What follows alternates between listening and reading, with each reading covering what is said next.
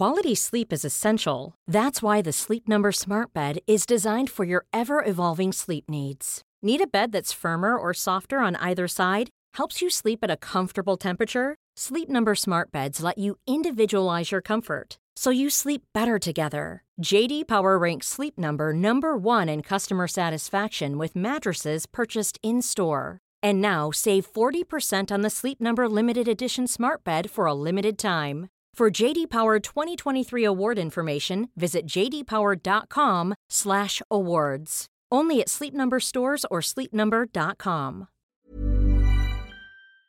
Welcome to Move Your Mind. My name's Nick Brax, and this is a podcast where we have real conversations with real people and give real advice. Have you ever felt like you were stuck living in the shadow of someone close to you? I know I have. It's actually been one of the driving forces of my life. And it was the same for today's guest. Sean Brosnan grew up as the son of one of the most famous actors in the world, being Pierce Brosnan, who played James Bond, amongst many other notable characters. He's an award-winning American actor and director who's now working as a counsellor, using his experience to help others. Some of his most famous roles are in TV shows like Duplicate Drama, When Evil Calls, No Easy Days and Generation Kill, and movies such as UFO and Don Quixote. Sean's also had success as a director with films such as The Kid and My Father Die. He earned a Bachelor of Arts in London and a master's degree in clinical psychology. He's worked in the treatment of addiction for over a decade, starting off as a residential advisor and sober companion to eventually starting his own sober living. He used to be a chronic alcoholic and drug addict, in and out of jails, psych wards and rehabs. He lost his mother at the age of 8 to ovarian cancer and his sister to the same disease when he was 29.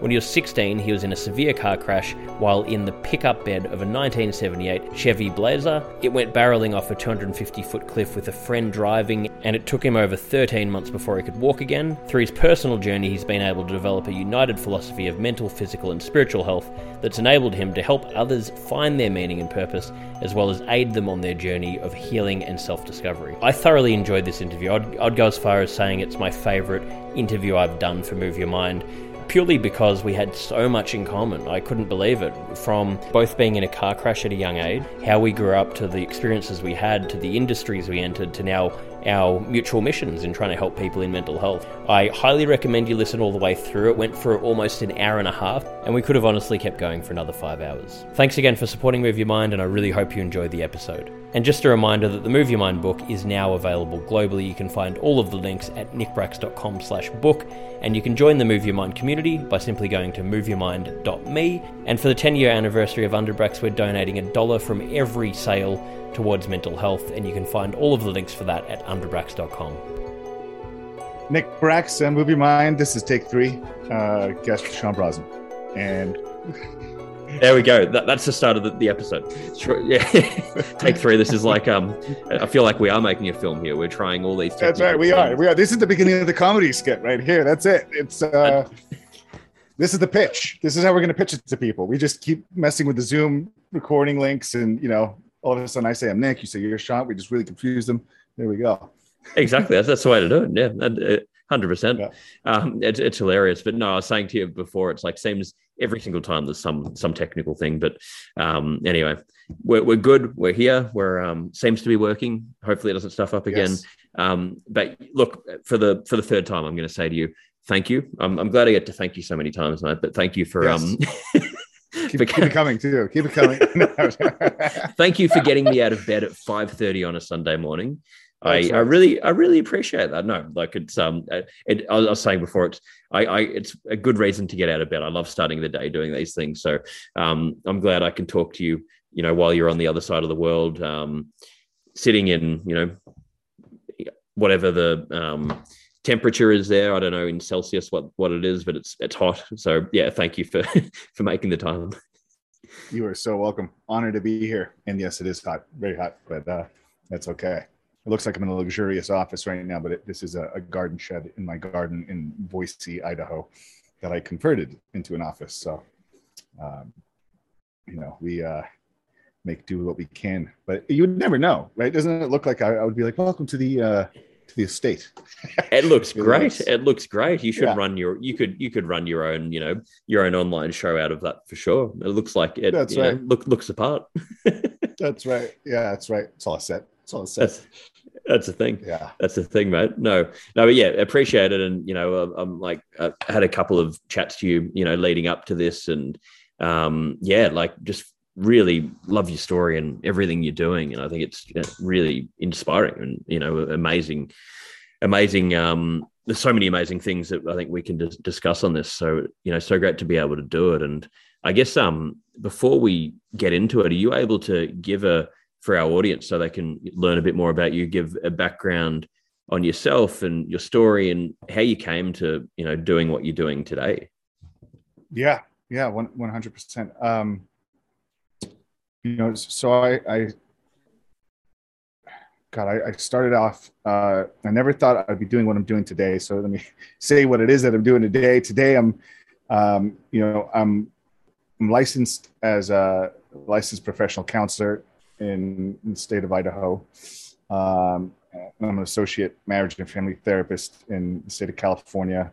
And then I licensed in a few other states, working under supervisor. And so basically I'm in the mental health field. Got a master's in clinical psychology, which was all, kick, bollock, and scramble, as they say. It was a last minute U-turn in my life to figure out what to do with myself. I think we will always have to figure out what to do with ourselves, right? It's a good thing to know what we're doing and which direction we're headed. So, but before all that, the real pivot came about 7 years ago now.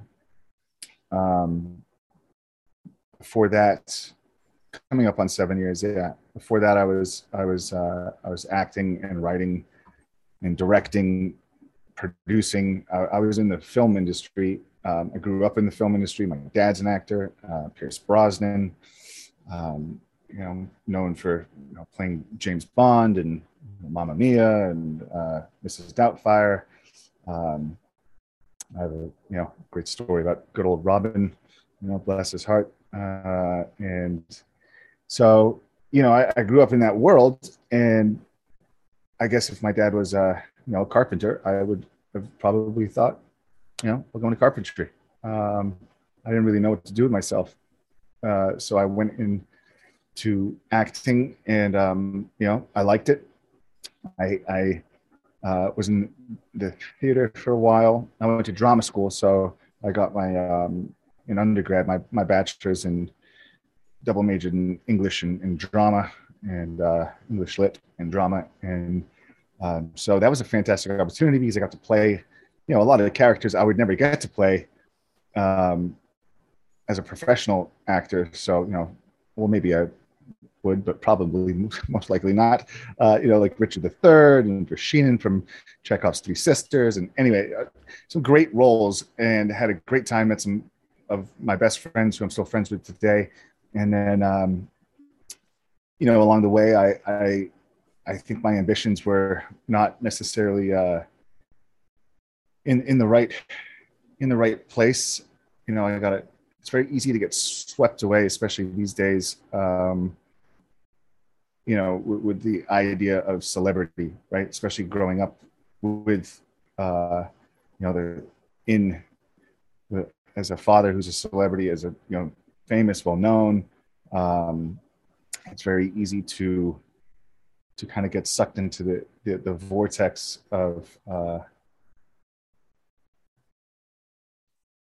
what is an illusion and what is real. And I guess, the inverted hierarchy of values, let's say, within the machine that is entertainment, big money entertainment. And anyway, I kind of lost my way. I did lose my way, and I was drinking a lot and doing a lot of drugs, and it wasn't because of the entertainment industry. I had a whole bunch of other things but that certainly didn't help. Right? It wasn't like, oh, here's a roadmap to how to live a healthy lifestyle. It was like, oh no, it's all very very superficial. So I got really wrapped up in that, and I was acting, and then I went to directing and writing and directing, and I made a feature film called My Father Died, which makes me laugh now because after studying some of the stuff I've studied, and I look back at not knowing what I know now back then, and going, oh, right, okay. So there were some things going on. And, I love my dad, so nothing to do with my dad, but, it's deep psychological rooted archetypal stuff in that. But it was, the movie was based on a Irish play, 18th century play by J.M. Singh called Playboy of the Western World, where basically this young farm boy kills his father with a shovel. And he thinks his dad's dead. He buries him, and dad comes back. So the boy runs away to a different town, becomes a hero for killing his father, right? The kind of playing on a lot of archetypal myths here, kind of Greek mythology. And anyway, it turns out dad's not dead. He comes out of the ground and comes after his son. And the whole third act, the end of the third act is, them outside of this bar. And anyway, so I basically adapted that into like a, deep South, kind of B movie. I mean, I just bastardized this poor play. J.M. Singh's probably rolling in his grave going, oh my God. I mean, anyway, so from all that, I was really looking back now, channeling a lot of darkness into what I was doing, and, channeling my own pain and suffering into what I was doing, and got consumed by it, I think. And then there was a kind of tipping point, right? We don't know what we don't know. And, things got pretty dark, and my daughter was born. She's 7 now. And, we basically ran out of money, and kind of cutting a long story short here, but it got really bad, and I didn't know what else to go do. My best thinking was, at the time, it did get so dark, I was really contemplating killing myself. That was the best thinking I had in the moment, because I just, I was a tornado, and it seemed like everything I touched turned to shit. I was just hurting people left and right, including myself. And I didn't know what to do. And a mentor of mine, sent me this video, and the video kind of touched home a bit, and made sense. And basically the kind of message was like, what else are you an expert at besides what it is that you're doing, if you want to get out of the thing you're doing? And the irony was, the gold was to be found in the wound itself. And but that meant I would have to sacrifice quite a bit in order to kind of change things, get really humble, essentially. So I realized I know quite a bit about doing drugs and drinking alcohol, right? And my siblings have suffered. My older siblings, my sister, no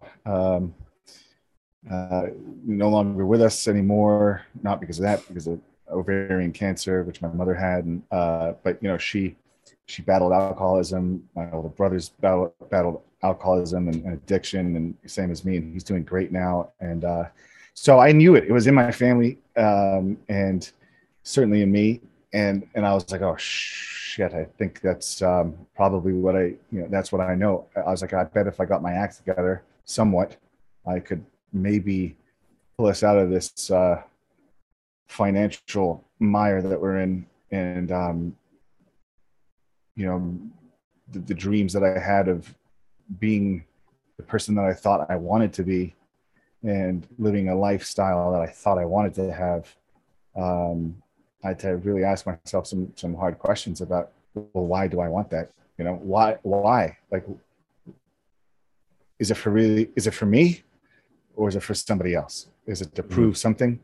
Is it to, and very hard questions to grapple with. And I wouldn't say I figured those out straight away. I'm still figuring them out, but I got them down somewhat. And so I basically, I haven't told anybody this, so you're the first one to know, Nick. I appreciate it. Yeah. Don't let anyone. I trust you, buddy. I trust you. Don't air this anywhere. Yeah. Yeah. No. But so I went and I was like, I'm gonna go work for a rehab. So in order to work for a drug and alcohol rehab, you have to have at least usually 2 to 5 years of sobriety under your belt. I had 3 months, and I lied and I said I had 2 years, and I got the job, and I was, collecting, piss for ways to drug test people and getting spat on, and it was just such a I've had that stuff kind of in other aspects of my life, like, going to jail and being in rehab myself and that kind of thing. But all of a sudden now having to be the one to keep that cool and going through my own struggle, and then being in such a, the one in authority in a place that, I think I went to something crazy, like 18 rehabs, wow, a bunch of sober livings, a few psych wards, did the gamut, a few little, a couple of days here and there in jail, and just stupid stuff. And so all of a sudden to be on the other side, and not only that, but to be trusted with a set of keys that opens up a medicine cabinet where you have literally like this Pandora's box of just goodies, everybody's, and then, like, because they confiscate drugs off people when they come in. So they put them into this lockbox, and now I have the keys to this lockbox, and I have 3 months of sobriety. So now I see why they say, you should have 2 to 5 years. That was it. I knew I was done, and something just felt right. And I didn't even know at that point that I was going to go into mental health. I just knew that this was a job. This is something I knew. These are my people, and I could relate. It's like I could quite easily be in the bed there, and if they only knew. And then it was a therapist there who basically said, have you ever thought about going back to school? And so I went back to school to get my master's, and I was doing that, and then working as a dishwasher at night, and then working in the rehab during the day, and then doing other odd jobs for a good 2 years whilst doing my master's program. And yeah, that was so quite the dish work, as Robert Bly calls it in a book called Iron John, which is great for anybody listening. It's an incredible book about, it's amazing.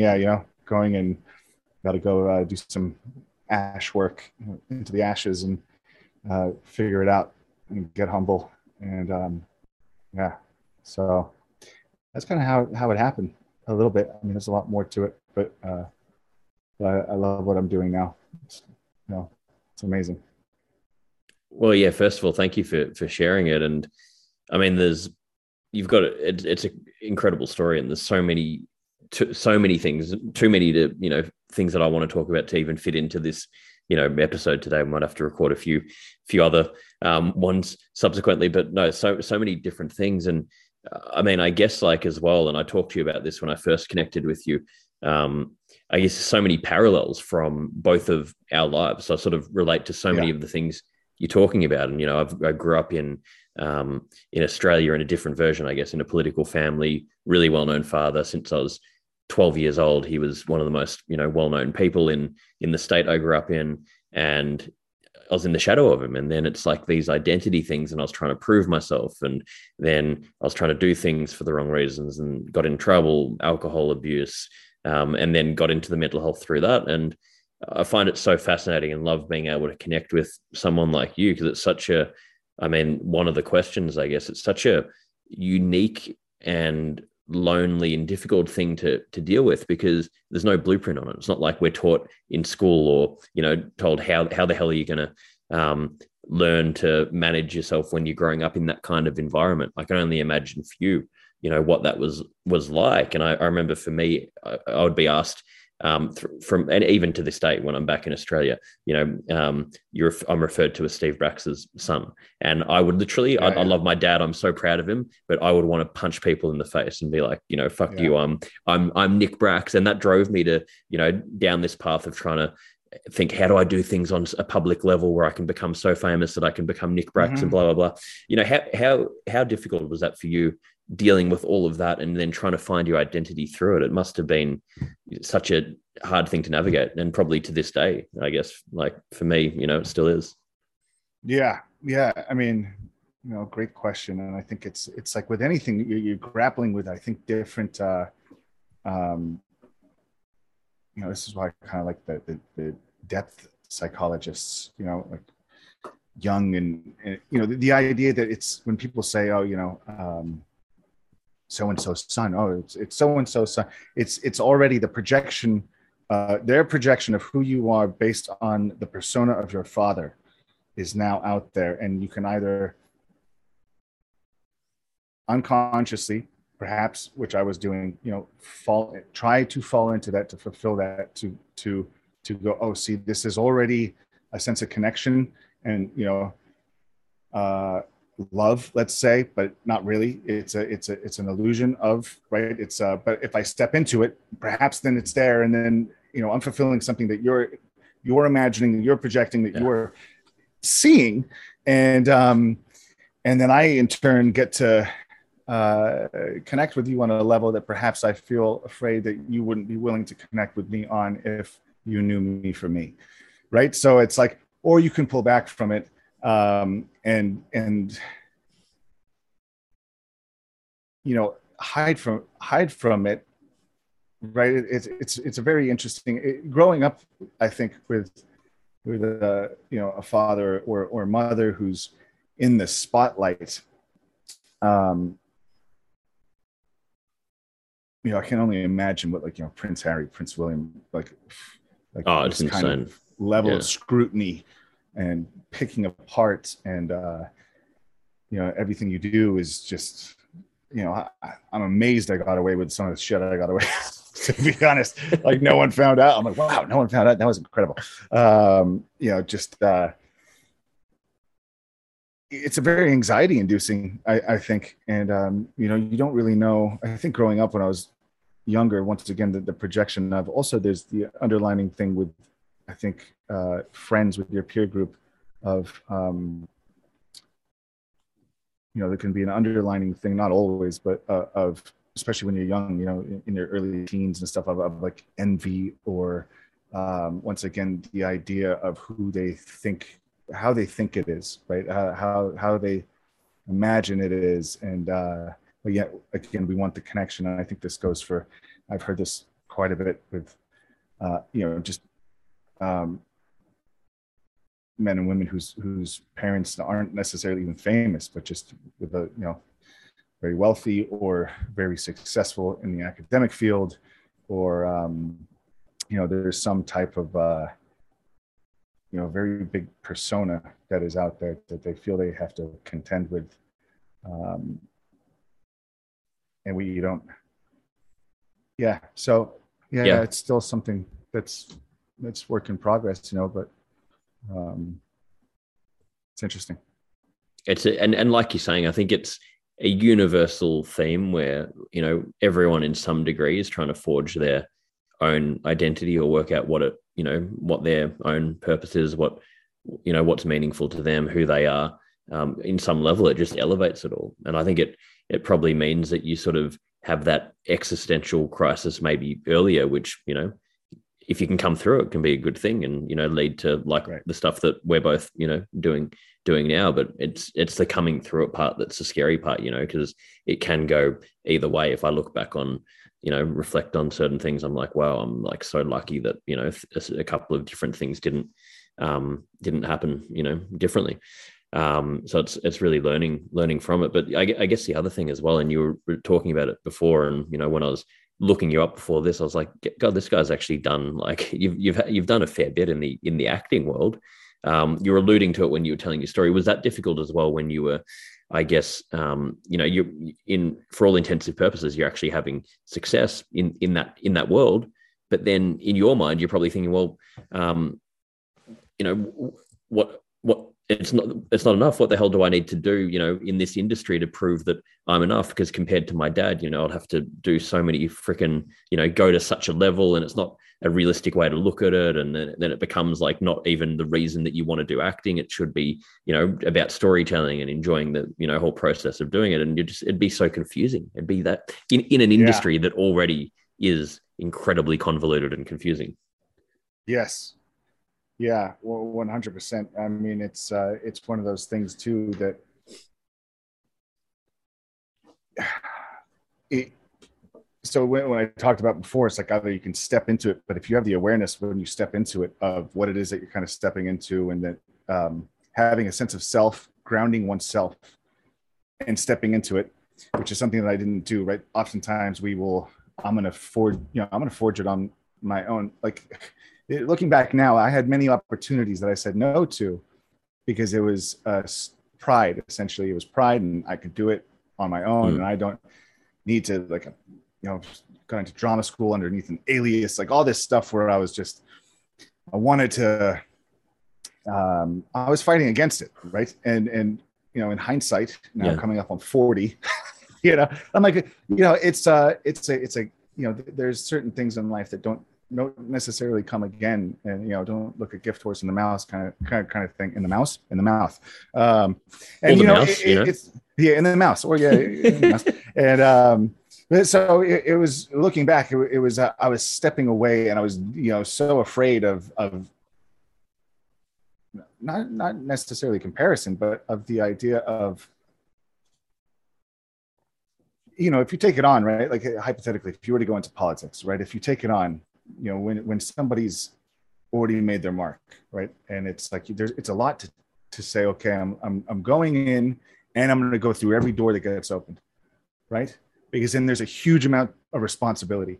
It is a huge amount of weight that gets thrown on, and you're taking on battles that aren't even your own at that point.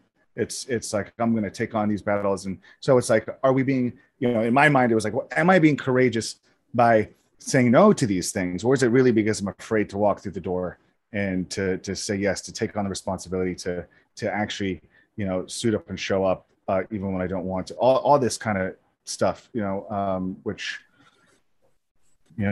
someone once, I had a friend, or it was an acting teacher. Someone said, though, you're never really going to know what it means to be an actor until you have a child, until you have a kid. And I kind of get what they mean by that, by, the idea of really taking on responsibility and something so much, like loving something so much, beyond one's self and your partner, and which is a different kind of love, but something that you're willing to sacrifice, a hill you're willing to die on, and do anything for this kid. And, which, so. Just changes your perspective, I guess, on, it gives you that depth of, Yeah.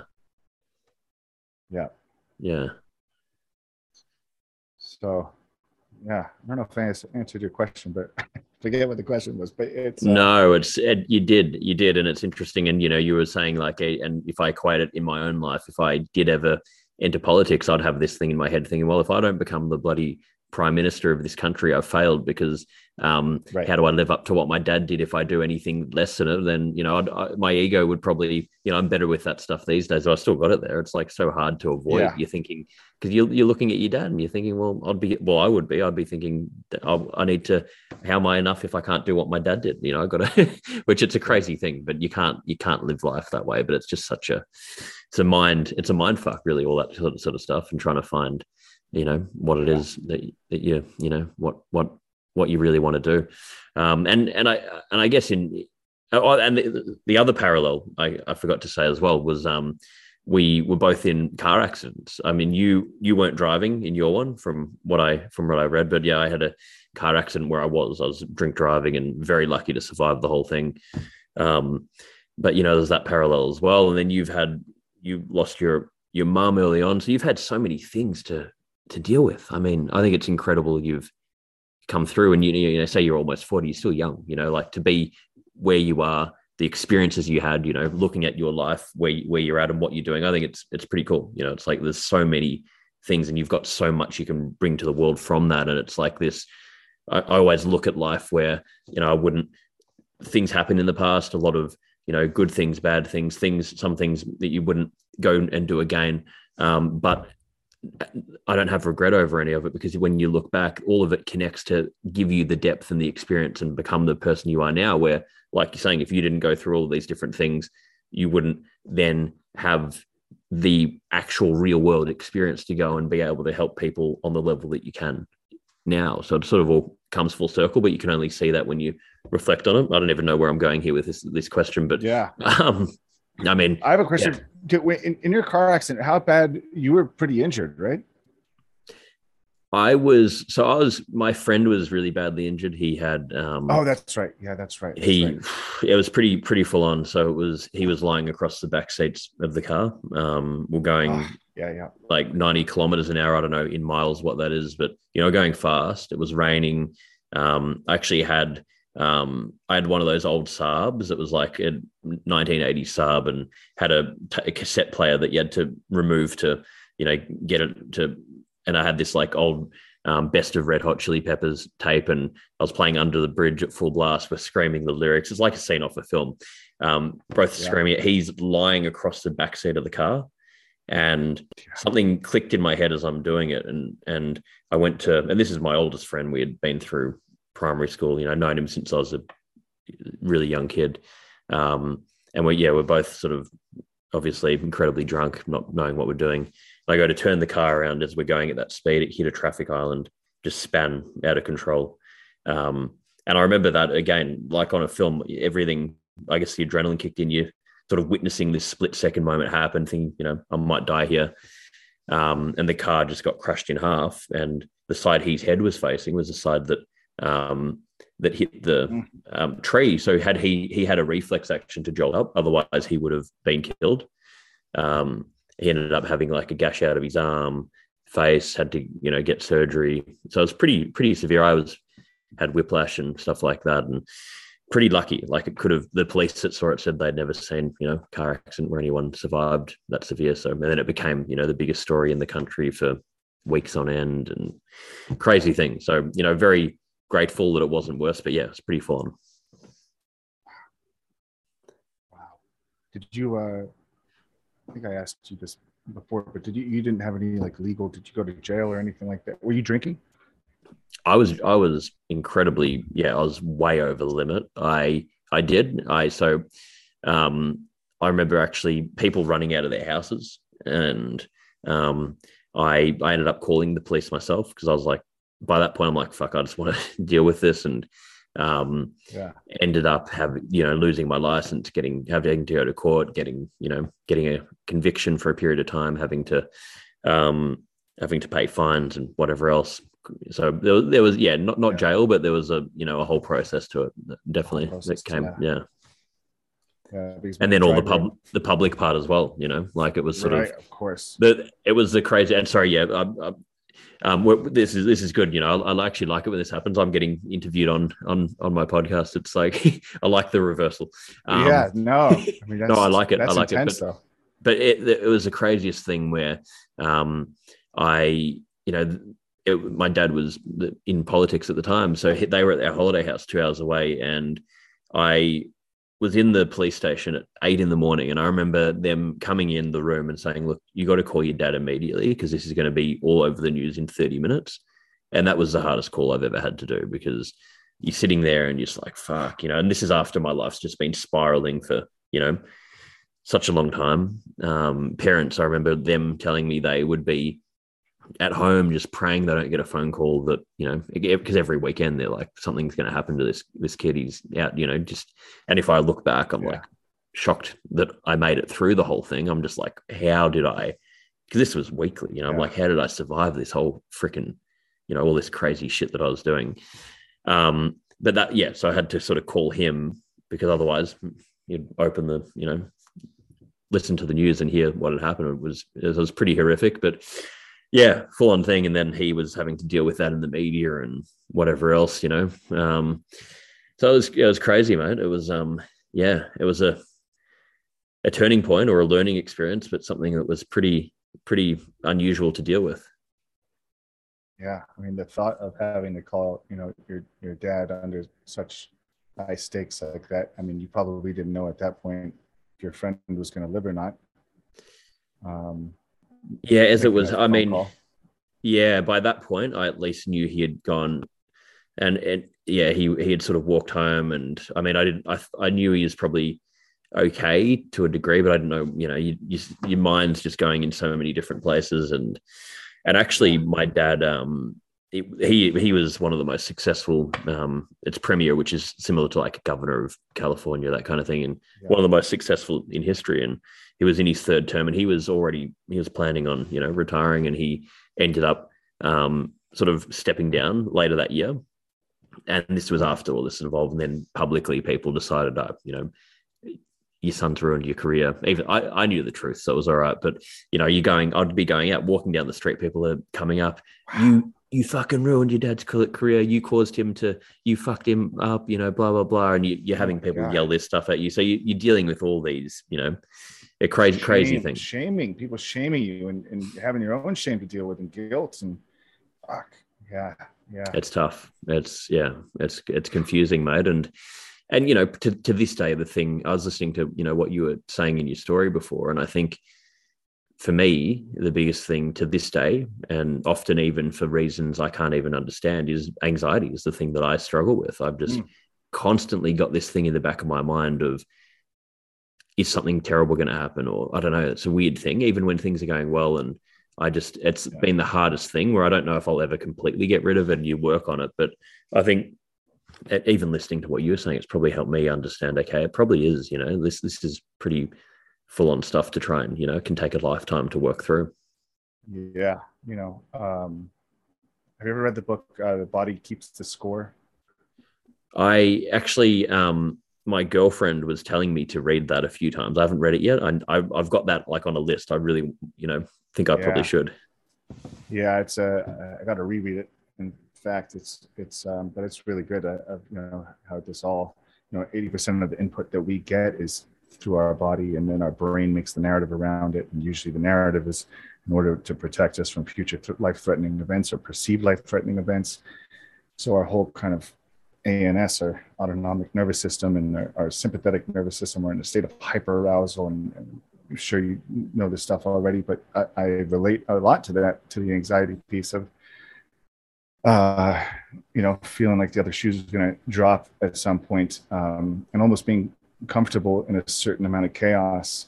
Like when things get too good, right? It's almost more uncomfortable.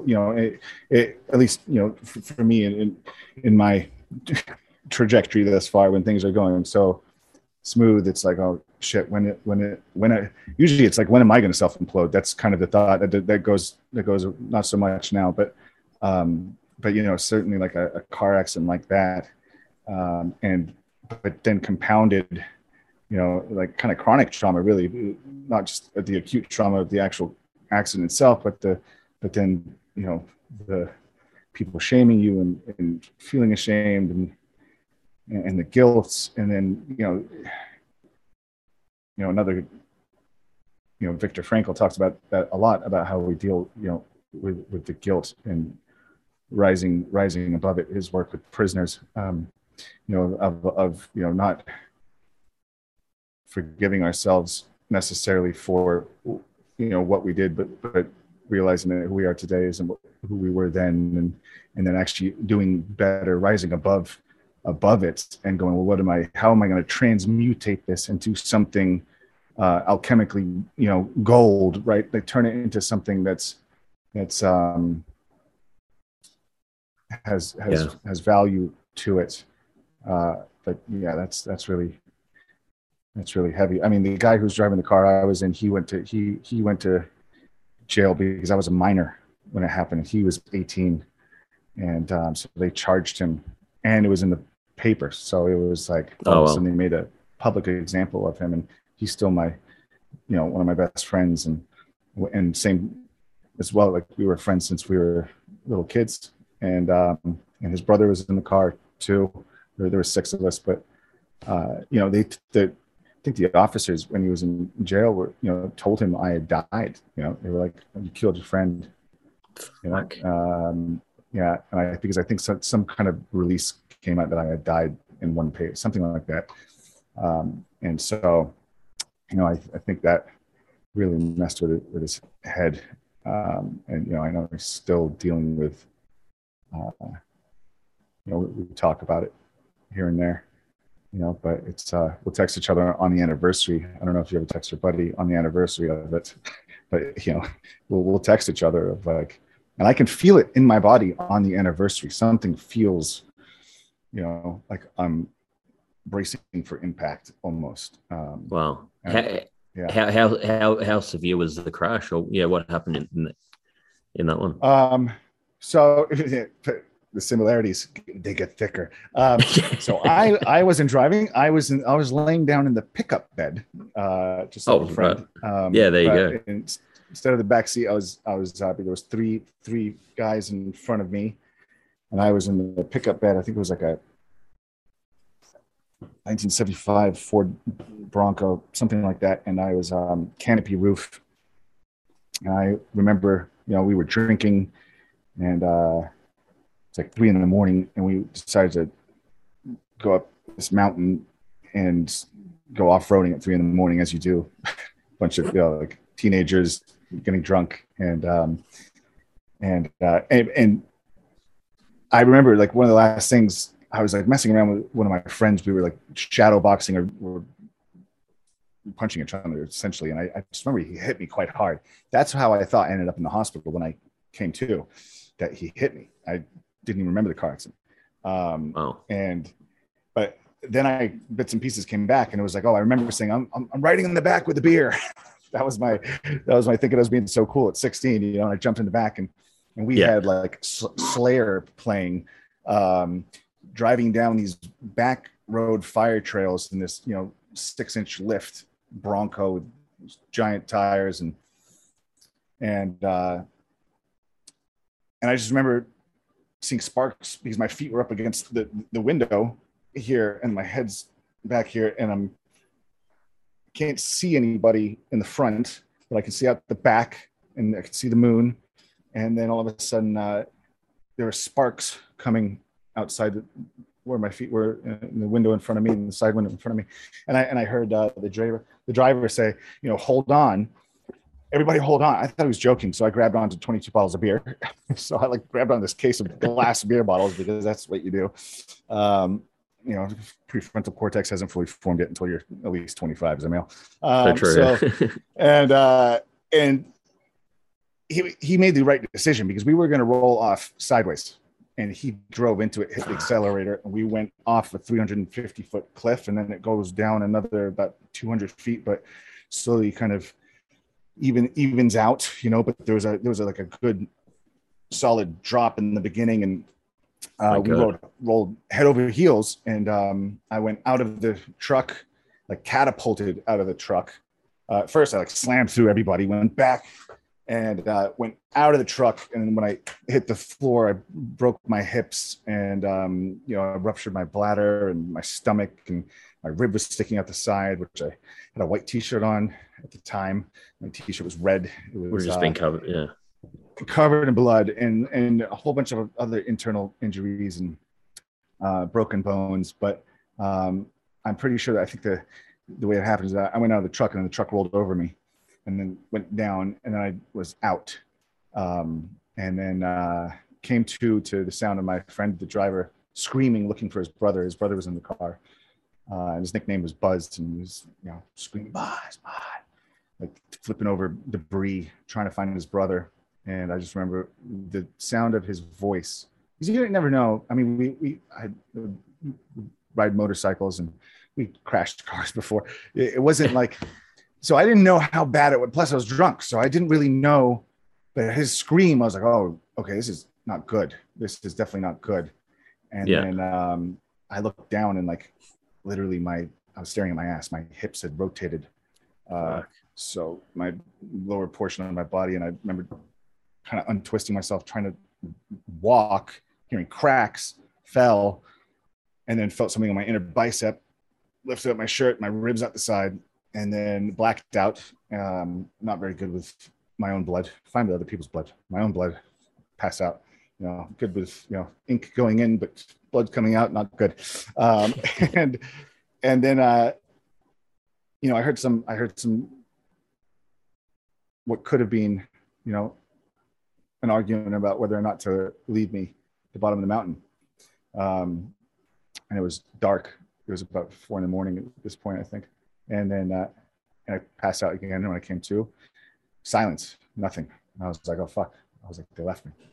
I was like, they bounced because everyone was drinking. And I was like, right. Okay, you know, and in my mind, I was like, I would, you know, it makes sense, you know, and like we've done these things before, and I'd probably walk away, and no one had like really serious injuries. So maybe they just assumed that but they didn't walk away. So but I thought they did. They had gone to go get cell reception.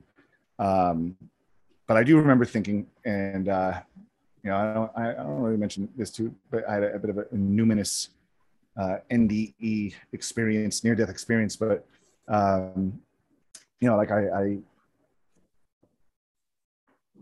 I remember feeling, because I had a punctured lung, my breathing was slowing down. I was getting extremely cold.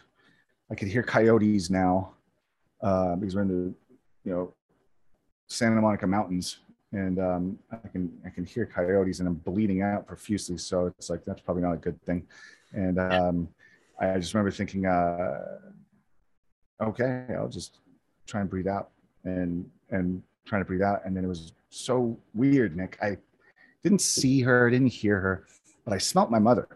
Like, she had this very distinct smell, a very, very distinct, like this oil of Olay, moisturizer mixed with like honeysuckle, and you know, it's a very distinct smell. And I smelt it, and it was like, the smell told me to breathe. It was very strange. It was like, breathe, like almost screaming, breathe.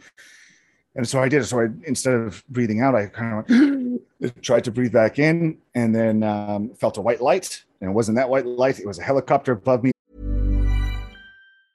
Many of us have those stubborn pounds that seem impossible to lose, no matter how good we eat or how hard we work out. My solution is PlushCare. PlushCare is a leading telehealth provider with doctors who are there for you day and night to partner with you in your weight loss journey. They can prescribe FDA-approved weight loss medications like Wegovy and Zepbound for those who qualify. Plus, they accept most insurance plans. To get started, visit plushcare.com/weightloss. That's plushcare.com/weightloss. They had found me, and a bunch of firemen came rappelling down and threw me in the roll cage and got me out of there. And then they were like, your dad's in the helicopter. And I just remember thinking, oh, wow. I was like, if this didn't kill me, he's definitely going to kill me. I was like, oh God, if this didn't kill me, he's definitely going to kill me. And so, you know, I had to ham it up in that moment and be like, I'm sorry. I didn't even have to ham it up that much. I just knew well enough to say I'm sorry, of course. And then that was it, man. I woke up like 2 weeks later. I think they put me in like an induced coma, and oh wow, woke up 2 weeks later in the ICU. Yeah, brutal. And that's anyway, all of that to be said, that I still feel, you know, not my felt sense, right, is still, that still lives with me in a lot of ways. I think I've worked through it, but I don't think we ever, you know, work through, you know, the trauma that we have. And I think it's such a big buzzword nowadays, you know, trauma, everything's trauma. I think we are very resilient individuals. And I think things do happen to us that are very traumatic, right? And I don't think we can heal them, you know, in one ayahuasca ceremony, or, you know, a quick breathwork session, or like, I think it takes time and awareness and connection. But I don't think it ever really, you know, and nor, you know, part of me doesn't want it to ever go, you know, because it's mine. 100. Well, yeah, thank you for sharing. I mean, what a story. That's crazy. So it's, yeah, I mean, it's literally something, yeah, you'd look back on and be like, thank God I survived that. We came through it, but it's just an amazing story. But what you're saying there, I think it's so true that we, you know, there's too much of this stuff out there now where it's like, you know, we've got to find enlightenment, and people looking for a quick fix, and everyone on Instagram's like doing some meditation thing or this or that. And these are all, you know, good things to explore doing, but there's no end to all this. There's no silver bullets, no panacea to, you know, you don't reach any point of, and it's the whole problem. It's like, it's almost applying the societal problems of if I do blah, blah, blah, blah, blah, and reach this or get to this point in my career, or Right. I don't know, whatever it is, get this acting job, get here, then finally things are okay. It's like, it doesn't work like that. There's no end. And like you're saying, I'm the same thing. Like, I think I want to try and, deal with anxiety and different things that bother me in life, but I don't want to ever fully, just get rid of certain, good and bad things that have happened to me, because that forms part of who you are. And, it's like, gives you, I don't know, it's like, it's your own identity, and it's giving you draw meaning from that. And it's got, I don't know, it's like, we don't need to, I think people are trying too hard to try and become something they're not, or deal with things, in that way where it's just, it's not how it needs to be. It's overcomplicating it. Yeah. I think you're right. And the time piece is definitely underestimated. I do think it takes time and consistency and frequency over time of doing the little things. And I mean, the one thing it does, it alters your perception of the world, trauma. And that is one thing that is like, you're, and then it's, well, even that is, debatable. Is it bad? Well, I'm not as naive as I was in a lot of situations, and perhaps in a lot of situations I was naive, and not saying I deserved what not just the car accident, but other things that have happened. Not saying that, but saying now that able to see things for what they are, but the idea of being in a state of hyper arousal or as if expecting things to happen again, it's like, well, now no, because I now know, and I can make a choice, right? That's the empowerment piece. That's the resiliency piece, I think, is that the idea, like, okay, I know what to do if I'm getting dysregulated. Like, I know not to put myself in certain situations, right? It's, to which I think before, like I said before, we don't know what we don't know. We will naively walk into certain things, and sometimes things just happen out of no responsibility of our own. But then it's like, well, I'm sure you could trace back something in your life at one point that maybe had the domino effect of ending up where, we find ourselves. And then it's like, well, how do we rise? The rising above it piece of, oh, okay, well, what do we do now? Totally. Okay, so now it's time to do the work. and like you said as well, not trying to, like, I know for me, not putting yourself in certain situations. I've learned that, and I guess, I don't know, it's a question for you with sobriety as well. I wanted to ask, if I, even to this day, if I went out with a group of people that are going and just absolutely out to obliterate themselves, and I'll find it very hard to just have a couple of drinks and then not go on, because I'll that thing will click into that self-destructive thing. So I just have to remove myself from being around those people. Not all the time. I could meet them in a day-to-day during the day or whatever, but not go in those environments. Is that a big thing for you, with just making sure you're not in certain circles, I guess, or certain situations that can provoke it? Yeah, I think that's it. It's I think, guard your heart, right? Guard your heart. It's you have something worth guarding, and is it really worth giving away for 6 hours or 24 hours of fragmented memories and a couple bad decisions, and a good few laughs? I mean, it's protecting oneself. I think the idea of having the purpose, right, the higher purpose and aim, and it doesn't have to be this grandiose. That was the big thing for me, was like realizing, like, man, here I am trying to think I can, my idea of success was so, like, I couldn't even fucking wake up and keep a schedule, let alone, and I thought that I was going to get this thing, and perhaps maybe I could have, but how long would I have been able to hold on to it for? Probably not very long. Why? Because so it was like being very honest with myself, of going, well, what's the success piece? Well, the success piece was, treating myself with, a certain degree of respect, I guess, and care, right? Like of going, okay, so, and this is what, you know, having children, I think certainly like kind of, not for everybody, but for me did, of like, okay, you know, they need structure and they need routine. And it's like, holy shit, so do I. It's like, you know, so do I. And it's, and then you start doing it and you realize, God, man, adulting, life is hard. Things are hard. It's like, and they're hard because it's just tedious and bureaucratic and just like annoying and frustrating and, you know, one thing after another. And then at the same time, it's beautiful. And you get these little moments of reprieve and reverie of like, you know, this is incredible and it's all worth it. And, but, you know, and then it's like life on life's terms and going into it rather than running away from it, trying to look for the easy way out, right?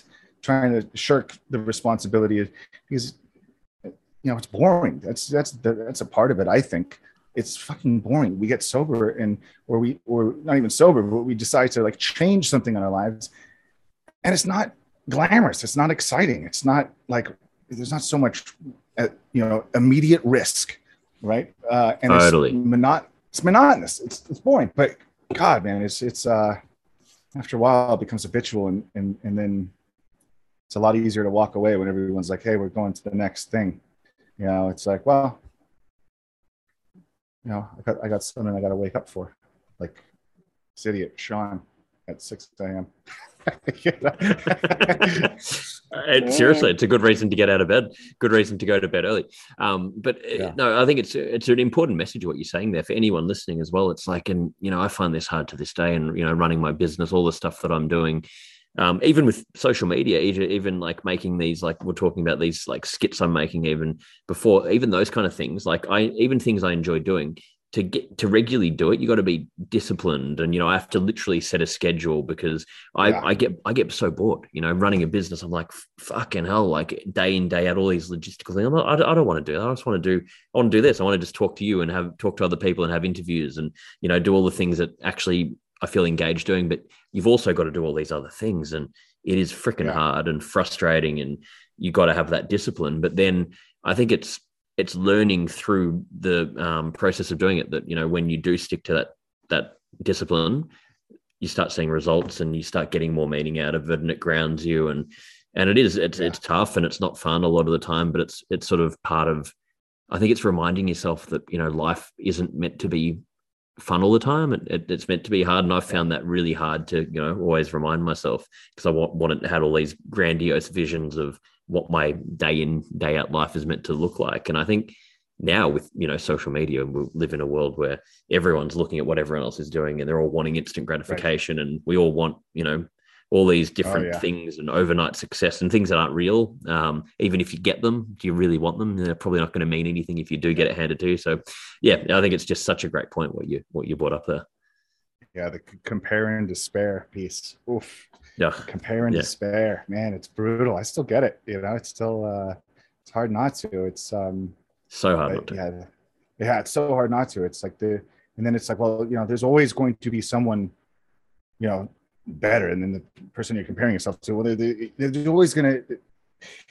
And then it's like, well, you know, compare yourself to well, okay, 7 years ago I knew nothing, and trying to, you know, comparing yourself to who you were yesterday kind of thing. But but the discipline piece is so key. I mean, I feel like that's this time around, because I tried to get sober so many times before. You know, I think it took me like a good decade just to get what was it, like 90 days, something like that. It took me, you know, decades in and out of, and you know, the consequences getting bigger and bigger. And I think, you know, the missing piece was always the discipline in small doses, right? The small dose discipline, not like, I'm going to go to the gym every day for 2 hours and twice a day, and I'm going to be on the strict meal plan, and I'm going to read 5 books a day, and I'm going to you know, I'm going to do all these things. And instead it's just like, let's just see if I can, you know, brush my teeth and take a shower every single morning, and, you know, just go to bed and make sure I, you know, hit my knees and give thanks for, you know, the day I had. Just implementing tiny things and then building upon those was the biggest. Thank you so much for supporting Move Your Mind. We're expanding the offerings of the organization, and we're tailoring everything we do to suit you guys and to try and answer to all of your needs and the questions that you send in. The book is available globally. You can find all of the links at nickbracks.com/book. And we've just released the Move Your Mind community. We've currently got a men's community group, a women's community group, a general group. We're going to be loading up other groups, and you can find all of the links at moveyourmind.me. This group's been created based on the needs of what we've heard and learnt throughout running Move Your Mind. And we have live events, we've got courses, we've got huge amounts of value, the ability to share information, share ideas, work in groups together to grow and share your learnings, to learn about different topics. You get email reminders. There's a whole lot of features in there. We're constantly updating it, and we're so excited to share it with you. You can find all of the information about it at moveyourmind.me. You know, the biggest revelation and help to me of just, you know, stacking days together, linking. So is that what? Yeah, no, keep going, please. Yeah. Oh no, I was just going to ask the book. What's that? Atomic Habits. You know, he talks about linking. I actually listened to that like a month ago. I couldn't stop. I loved it. Yeah, it's great. And it's like, you know, some stuff is so just it's inherent. We know it, but when someone rephrases it, puts a certain way, we're like, oh yeah, that's linking. There we go. I think that's what he calls it. You know, you just get the chains together and you put the calendar and you write down the thing that you do every single day. And if there's a little break, then you start kind of again. But you get so kind of, you know, it's like a token economy almost with you know, a lot of these 12-step programs as you get the chips and you get the days together, which I think can be a little detrimental too. You know, I have my own opinions and thoughts on that, but you know, I think there's a lot more ways to skin a cat, so to speak. And but yeah, because I guess it's conditioning that this sort of reward system with the tokens and things like that, or it's sort of not. Yeah, I guess there's probably healthier ways that it could be done. Yeah, for me, I think the thing that always I felt such a, you know, being a failure, being a fuck up was kind of one of my, you know, core beliefs, right? Took me a while to figure that out. Probably very obvious to other people. But, you know, this idea that, you know, I'm not going to succeed. And it's, so the minute I did go back, the minute there was such shame and guilt around it, and, oh, you know, back at day one. Right. You know, I don't know. It's like, well, I learned from that. You know, I don't think I'm back at day one. You know, I learned from that. Stupid as it was, right? I learned from it, and then it's like, once again, the rise above. Like, well, what am I going to do? And then what I would often do is, you know, pour me another drink and just go into the whole self-pity party and go back down the rabbit hole of escape, rather than going, okay, learn from it. What do I do? All right, don't no. Makes a lot of sense. Jesse would blow at 2 a.m. Don't revert back. No, but it makes so much sense what you're saying with it, and you know, it's like, I think it can become, and I've struggled with this so much, where it becomes the addictive patterns of those, you know, whether it's alcohol or drugs or whatever it is, then it goes to the other extreme, like you're saying, okay, fuck this, I'm going all in, I'm gonna train for 4 hours a day, I'm gonna do this, I'm gonna, and you know, that can only last for a small period of time, and then it blows up. So it is finding that way to how do I just, you know, do the basics. I believe habits, like with the work that I do with Move Your Mind, and you know, the habits are one of the biggest things that I talk about, because I think no matter what the hell you're trying to do or achieve, it's, if you just embed a habit, it's going to be there, you know, because we're going to have stuff come up, you know, but if you just got that it's the same as eating, sleeping, you know, brushing your teeth, whatever, it's just something you do, then you get the results. It doesn't have to be, you know, doing huge amounts every day. It's just the consistency. That's the hard thing. Yeah. Consistency. Is there one that you found the hardest? Is there one that you still don't like? Is there something that you've kind of inculcated into yourself that you still go, fuck it, I hate this? There's plenty. There's so many. exercise is the one that I love. That's the one that I like. Yeah, I guess it came from this exercise. Yeah, it's like for me, that's like I mean, everyone knows how good it is for you, but it's like profound. You know how much it's just that clears my head, and I have to do it. You know, ideally in the mornings. Came from a competitive sporting background, and that was sort of easy for me to keep doing. Oh God, I'm trying to think. I mean, I find it really hard to even just, you know, get enough sleep, go to bed, not stay up all night, you know, doing other things. I find it hard to, you know, be honest with myself. I find it hard to, I'm trying to think what daily things, probably the work stuff, actually. Like it's, you know, my mind is constantly, I'm sitting there and I've got very clear on what I want to do. And, you know, things are going in the right way, but then I'll be sitting there having like a mental breakdown, just what the hell am I doing? You know, why has this not happened yet? And the discipline of then just doing the boring work every day with my career, that's probably the hardest. And I have to I've got mentors, I've got people you know, that support me that I'm talking to all day, every day, just trying to get reminders and bringing myself back to it. That's probably the hardest one. Yeah. Yep. Find that tough. Yeah. What about you?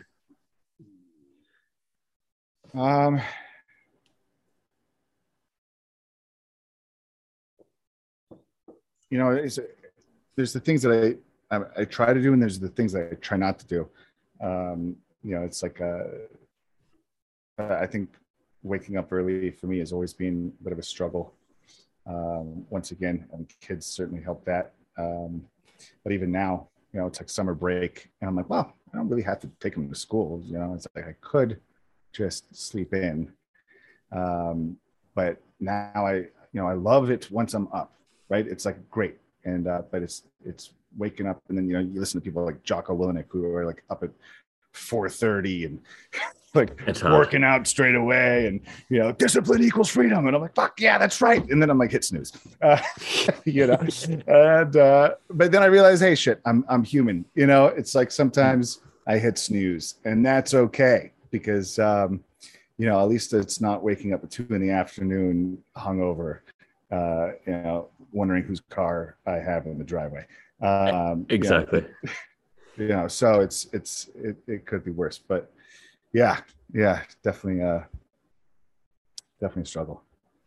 You're freaking human. Exactly. That's the thing to remind yourself, you know, it's like, and all these things, like, sure, it can be good to, you know, and actually that's what with anxiety, that's for me, like I'm good, you know, once I get moving, and especially at night, my mind's clear, I'm creative, whatever. But morning, when I wake up first thing in the morning, my mind is freaking going a million miles an hour. And I find it so hard just to get out of bed and start moving. And it's crazy because, like, if I can just get out of bed, do some exercise, 5 minutes in, mind's opened up, you know, you're feeling good, positive, excited about things.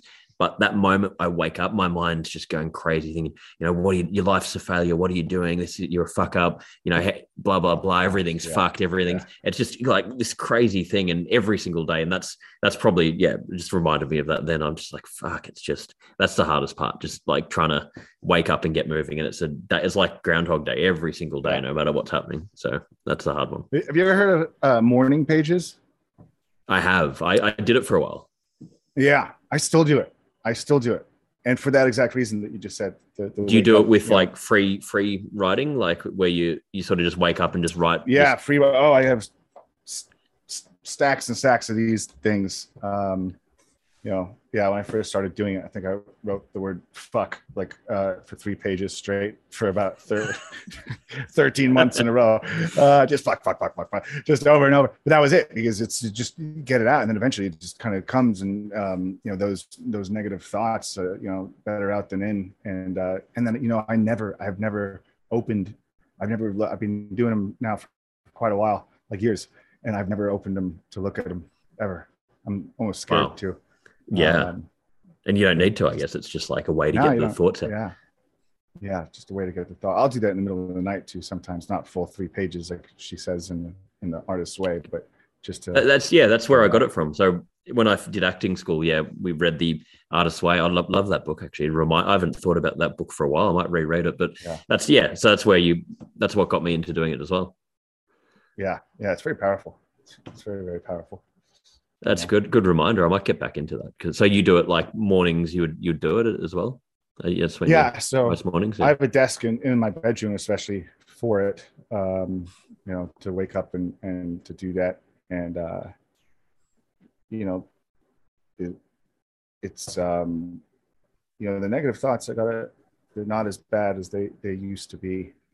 And it's also like I've created a weird little mental avatar of my asshole self in my head who talks to me. Like it's I've given him a name and he has a certain like look, and so it's not necessarily so it's a part of me, but it's not all of me, and I'm able to refute him a little better these days, but mentalizing him as something, other, like a part of me, but not me, right? As totally. Helped. Yeah. And, but I'll ask him questions too, but I have, other parts of,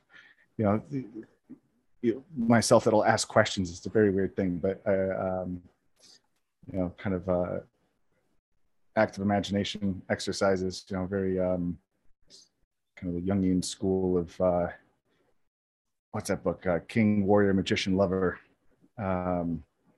Talks about that a lot. These kind of active imagination exercises of imagining the archetypal king within inside of you, and then it's the duality of each. The archetypal magician, right, uses technology. You could use technology for malevolence, or you could use it for for the light. You can and then the lover, obviously you can use that for good or bad. And so it's the duality of all these things, and realizing when they come to play, but actually envisioning them and talking to them in writing, like asking them what they want and negotiating with them essentially, and saying, well, okay, maybe I can't leave the house right now and go get a bag of blow and a ball of vodka and disappear into the desert on a hard, maybe that's not the answer right now, but how about, if you really want to, we'll go for a quick little run around the block at 2 a.m. That seems kind of wild enough. And okay, fine, that'll do. This totally, this kind of weird little jargon.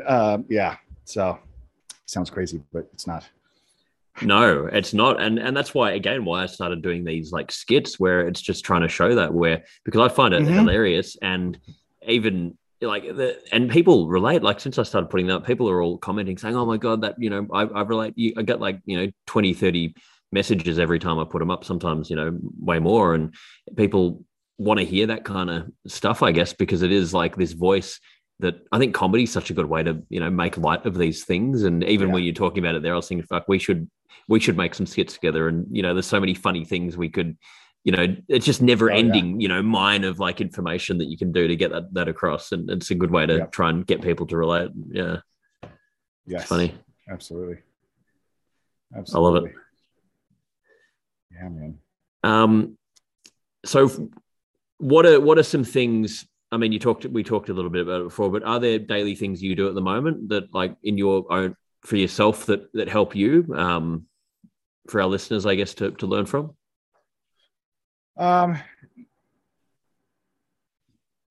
Yeah, It's a 10-year anniversary of Underbrax, and we've relaunched with the classic white pair. We've also got new styles coming out super soon. We're donating $1 from every pair to mental health, currently to 1 in 5. You can find all of this at www.underbrax.com. So I think, there's the, I don't know, I look at it like as the, mind, body, soul kind of aspect. And then there's all the other realms of, financial and relationships and all these kind of, I can tend to compartmentalize things a lot, but it's like it becomes a game of whack-a-mole, and get one thing sorted and another thing pops up. And meditation has always been a little hard for me. I do try and do it, but more I like the kind of mindfulness meditation of just trying to being aware of what's going on inside us, of the thoughts, and just watching. Alan Watts has a great meditation thing on YouTube that I used to do quite a bit, where he's like, He's like, just listen to my voice. He's like, you don't have to do anything. He's like, he's like, do you have to control the sunlight? Is it the sun creating the light, or is it your eyes creating the light? He's like, think about it. And so, and you're just kind of listening and going along. But breath work is something I've been doing. Obviously Wim Hof became super big a while back. And I was doing heliotropic breathing before that. And then kind of like alkaline breathing, which is very similar to Wim Hof, but I picked that up in one of my many rehab stints. And, that was like, I never really had these emotional breakthroughs in group therapy or anything, like that. In individual, I did. Groups, it was always hard. But man, first time I did 30 minutes of breath work, it like tapped into something, just the nervous system and things in your body. I was cramping up and, wanting to quit. And that was really powerful. So I try and do that. I was doing it every day. Recently, things have just, I should probably amp it up because of these things. But, my wife's 6 months pregnant. And we're looking to move again soon. And just a lot of life things where, I'm probably doing it 3 or 4 times a week right now, but not every day. But when I was doing it every day, it was, I actually would really look forward to it. And it was kind of a little natural high too. It was like you get a little buzz from it, and clarity, you're oxygenating your bloodstream in the brain. And so, but, I have some spiritual practices that I do, every day. And, I'm definitely, big on that. I think, I don't know, for me, for me personally, it's about a relationship with, something divine and the sacred, and trying to, tap into that and allow the world to come at me from that whilst being in that place, so it doesn't become over personalized, so whatever that is, to others. And I think the writing, if you don't know, if you're completely against it, that's okay too. It's, but the idea that we can do things that are in our control. And I usually think it's the breath. The other big thing, I'll just add this really quick. I know we're super over time, but, in order to control like the breathing thing, I always found like meditation and stuff, a little too woo-woo and out there. And I didn't like it in my mind, especially back in the day. It wasn't masculine enough. It's like, I don't want to sit on a pillow and fucking meditate, get out of here. And then I started doing jujitsu, and my amazing teacher at the time, he's like, you got to breathe. He's like, you walk around like this all the time. He's like, all the time. He's like, you won't last 2 seconds in there like that. He's like, learn to control your breath. He's like, just as he's coming at you, he's like, life is going to come at you. And he's like, if you don't learn to breathe with it and go with it, and to be comfortable in the uncomfortable, right, and to regulate your nervous system, he's like, you're going to get overwhelmed, and your whole prefrontal cortex shuts down, and you're running on, fight or flight, and you're going to make bad mistakes. And it was just so eye-opening. So that's really what got me into it, was being in physically stressful situations. I was boxing too, and did a couple little amateur fights, but the idea of regulating oneself through the breath, and all of a sudden it became like, oh, how do I practice this without, being on the mat or in the ring? Well, okay, I guess I'm going to try meditation. So that's kind of how I got into it. It was more about learning how to breathe. It's so important. We don't teach in school, right? We should teach that stuff in school. That's like, we should be teaching that. We should be. We don't. Yeah. No, thank you for sharing all of those as well. I love what you're saying. And just quickly to, to sort of go over it, it's sort of the message of having that sort of surrendering to things, and not we have these things that are good for us to do, but not having to be so rigid with ourselves about it. But the breathing thing, I learned that in acting, and I got into acting pretty late. But I was like, oh, you breathe through your belly and not through your chest. And I would be like that. I'm holding it all in, and it's so weird. Like, why the hell are we not taught this fundamental freaking thing that like really is one of the most important parts of every single moment of our life? We're not doing it properly. We're not taught. Yeah, it's crazy. We need to educate people about it. Yeah. It's interesting. I'm trying to teach my daughter. She never wants to hear. She's like, "Shut up, Dad." You and your telling me how to breathe. And then I start doing my breathing techniques, and she hates it. She slams her door. She's like, it freaks me out. That's so funny. Yeah. Look, I know. Yeah, we are over time, but I've got 5 closing questions we finish with. So these are sort of quick answers, whatever comes to mind. But before we go into that, at the beginning, and you don't have to share this if you don't want to, but you'd said you had an interesting Robin Williams story. I'm a huge fan, as so many people of him. Are you able to share that story, or if it's a personal one you don't want to share it, completely fine as well. I just was interested when you mentioned that. Oh God, yeah. So it was it's my dad was doing Mrs. Doubtfire at the time. I think I was about 10. Yep. 10 years old, and he, I didn't really know about actors or anything. I didn't care. I like the Teenage Mutant Ninja Turtles. That was my thing. I was like throwing pizza boxes down into the sewer. And he was like, "Would you like to meet Mrs. Doubtfire?" And I was sure. And so he brought me over. He goes, "Mrs. Doubtfire, Mrs. Doubtfire," and there's Robin, in the full regalia, dressed up as Mrs. Doubtfire. And, I thought it was this sweet old lady. And he goes, "Oh, hello. It's so nice to meet you." And then he's like, "Do you want to meet my dog?"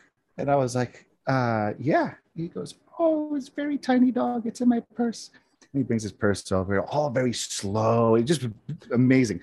Buying it hook, line, and sinker. And he goes, "Just put your hand in the purse." And I go to put my hand in the purse. He goes, and I jumped back. He scared the hell out of me. I was 10 years old. I burst out crying. And he was like, "Oh, I'm sorry, kid. I'm sorry." All of a sudden, in his normal voice, he was like, "I'm sorry." I'm just like looking at him like, what is going on? He's like, "Oh, Robin, nice to meet you." And that's hilarious. That was my introduction to, of meeting Robin Williams, but actually really meeting Mrs. Doubtfire. So so then you're probably traumatized when you saw the film. You're like, "Oh, get me away from that." As a 10-year-old. Yeah. Well, I show my daughter it. My daughter loves that movie. It's so funny. I've seen it like 20 times. It's so good. It's a nostalgic sort of film. Yeah. It's a classic now. It's like such a classic. It's amazing. It's like a Christmas movie, right? They release it. It's like a Christmas film now. Exactly. It is. It's one of those ones, it's so nostalgic. Well, yeah, thank you for sharing it, mate. And everything you've shared on the podcast, it's been, so I think I could, we need more time. I'd love to do another follow-up one in the future, because I think there's so many other things we can talk about, and love what you're doing. But just to finish up, these can be quick, whatever, short answer, whatever comes to mind, but we just finish everyone with these 5 questions. The first one is, what did you like most about your childhood? The freedom. Love it. What do you think is the biggest burden on mental health in society today?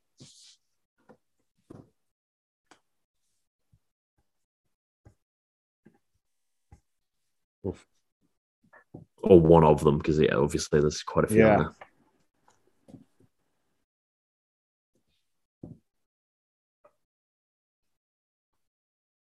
I'd say social media. Agree. That's actually funny. That comes up, I would say, 95% of the time. That's what people, which I agree. Social media and family systems. Yeah. Family systems. I think,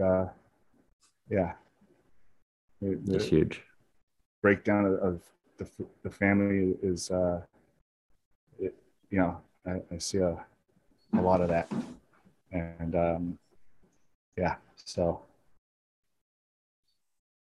those two, and I think social media has a role. They interrelate. We're not going to get it from our primary caregivers. We'll get it from our peers, and it's a lot of kids raising kids.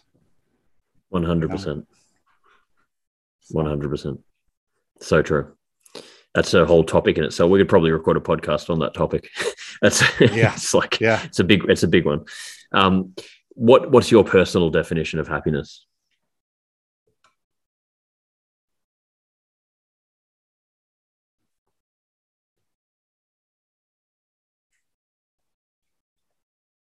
Oh God.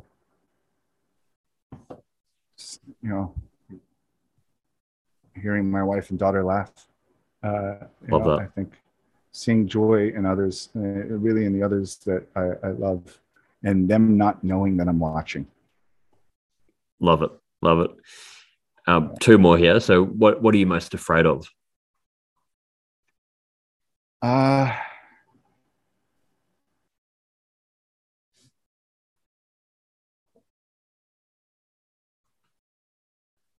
God, I mean, instantly, losing one of my children.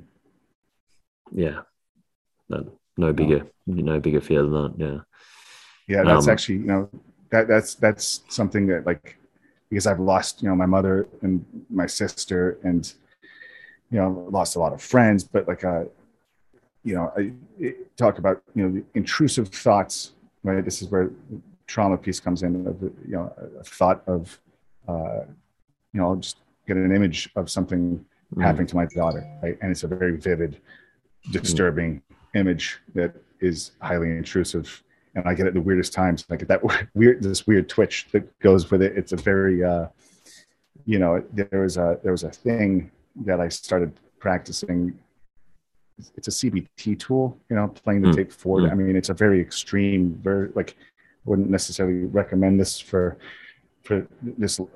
You can do it, but the golden rule is don't do it for too long. Wait, do it for no more than like 5 minutes. But in the Stoics would call it like a premeditation of evils, where if the thought keeps coming out, instead of running from it, we're trying to disregard it. And I've done this a few times. It's very powerful, but you go into it and you go, okay, well, what happens if that happens?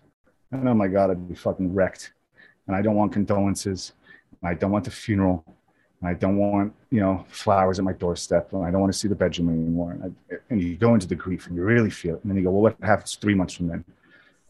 Okay, I'm still wrecked and pulling it together. I'm trying to. The room's still untouched. I can't bring myself to it 6 months from then. Okay, maybe the room's, some things to put away. A couple things are still there. I'm maybe back in work. Okay, I'm going about my life. I'm still wrecked. Okay, year out. Where am I? Okay, it's the anniversary. I'm crying my eyes out, but there's some semblance of peace because I've done the work. I'm working through it.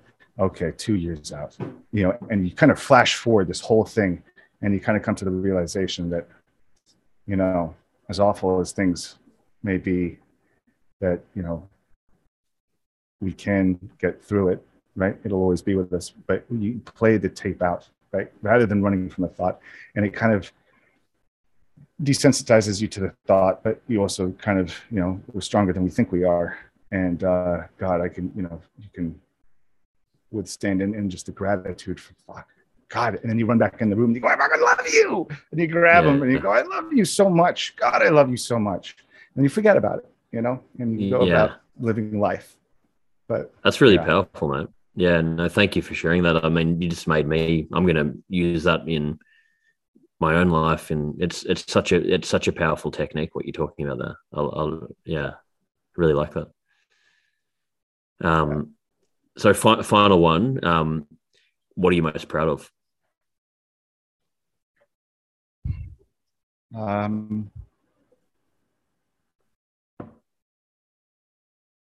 My daughter, for sure. My daughter, my daughter. Yeah. Yeah, I'm really proud of her. And you got another kid on the way. So yeah, congratulations on that as well. It's super exciting, mate. Thank you, little boy. I'm amazing. Terrified of him already. No, I'm joking. God. So that's great. Yeah. Well, mate, thank you again. And for our listeners, I'll put in the show notes if they want to learn more about you. Where should we send them? Where's the best place? So, yeah, at the moment, I've been so busy in my private practice and still in my kind of inchoate stages of being a psychotherapist and growing and learning and juggling life at the same time. I have a website called The Counselor. It's kind of my, counselor spelled with SOUL. So the soul counselor, the counselor, or whatever. So thecounselor.com. And then that's also my Instagram handle is the counselor, with the SOUL. And, right now I'm actually writing a book. I'm just researching right now. I'm still trying to figure out what major topics to hit. And now that I have a boy, it's thrown me all for a loop because I'm going to write another one for him. But, amazing. It's got a very morose title, but it was something like, in case your dad's not here, life lessons from your father. Specifically for my daughter, but it could be for, and just things I'm learning from others and my own personal experiences, as well as, psychoeducation and how to navigate, relationships, kids of their own, money, credit scores, these things that we don't get sometimes taught. we don't get taught, and how to breathe and just how to go through grief and how to love yourself and how to accept yourself, and all these kind of, and it goes through different headings of one is love and one is money and one is kids, relationships, trauma, etc. And so I'm going to probably change the title, but yeah, I'm going to probably be doing something on that and putting little excerpts on my website of what I'm learning and little things about what I'm writing about. And so, yeah. And then, if anyone's in the States, feel free. And if anyone's looking for help, I'm more than happy to speak to anyone, Yeah, well, anyone listening, we'll have the links in the show description. And yeah, reach out to Sean if you're looking for anything in this area. And mate, the work you, and that book, by the way, that's something I wish I had when I was a kid. And it really sounds like that's needed. So I love that idea of what you're doing and love everything you're doing. And, thank you. Number one, thank you just for being so open. I've really enjoyed this chat, really enjoyed getting to know you. I hope we can just stay in touch in general, because I genuinely love what you're doing. And I think I'm sure you're already helping so many people and you will help so many. And I think it's really powerful. So thank you. And really appreciate you coming on. Oh man, thank you very much. Thank you. Yeah. This has been great. Appreciate it. So honored to be on. Yeah. Thank you, mate. No, I've loved it. Appreciate it. Yeah. And until next time, we shall do it again. Until next time, round 2. And we got there after this was take 3. We got there. So we'll go into seamlessly go into round 2. But yeah, appreciate it, mate. Exactly. All right, brother. Thanks to Sean Brosnan for joining me today for Move Your Mind. And just a reminder that the Move Your Mind book is now available globally. You can find all of the links at nickbracks.com/book, and you can join the Move Your Mind community by going to moveyourmind.me. Here's a cool fact. A crocodile can't stick out its tongue. Another cool fact, you can get short-term health insurance for a month or just under a year in some states. United Healthcare short-term insurance plans are designed for people who are between jobs, coming off their parents' plan, or turning a side hustle into a full-time gig. Underwritten by Golden Rule Insurance Company, they offer flexible, budget-friendly coverage with access to a nationwide network of doctors and hospitals. Get more cool facts about United Healthcare short-term plans at uh1.com.